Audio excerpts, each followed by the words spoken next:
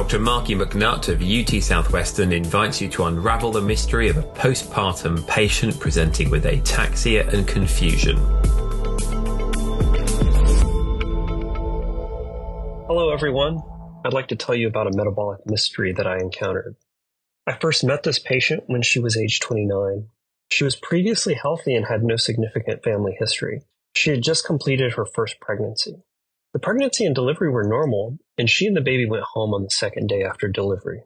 However, on the third day, her husband noticed that she was walking unsteady and bumping into walls. She became more and more confused and wasn't answering questions appropriately. She was taken to the emergency department, and there were initial concerns for either postpartum psychosis or possibly an acute intoxication. Her basic laboratory studies, toxicology, and CT scan of the brain were performed and were all normal. A plasma ammonia was drawn, and it was elevated at 107 micromoles per liter. This was the first indication that this patient may have a urea cycle disorder. Follow-up amino acid analysis was consistent with a proximal urea cycle disorder, such as OTC, ornithine transcarbamylase deficiency, CPS1, or carbamyl-phosphate synthetase 1 deficiency, or NAGS, N-acetylglutamate synthase deficiency. She was given IV nitrogen scavengers, but required dialysis as her ammonia continued to rise.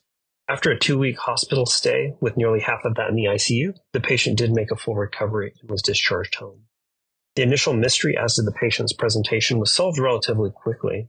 However, the second part of this mystery was which urea cycle disorder did the patient actually have?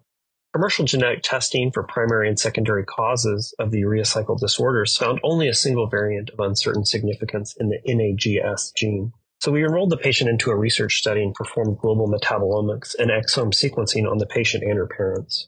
We found that the patient had an undetectable level of N-acetylglutamate and had not one but 2 variants of uncertain significance in the NAGS gene, one inherited from each parent.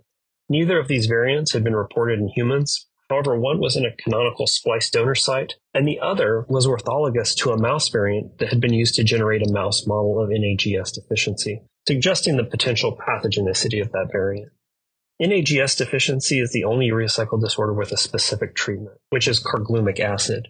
This medication is a bioequivalent molecule to the N-acetylglutamate normally generated by the NAGS enzyme. The patient was started on carglumic acid and had rapid normalization of her amino acids.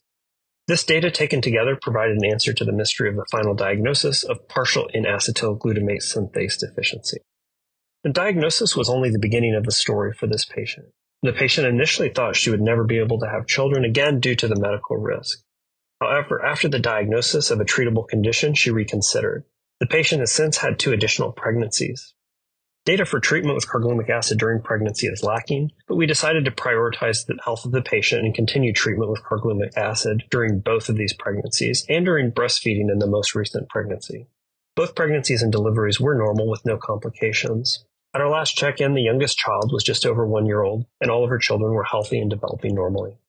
This case highlights 2 important points. First, the importance of non-metabolic providers, such as emergency department staff and OB-GYN providers, in recognizing the possibility of a urea cycle disorder in a patient presenting with delirium, especially postpartum.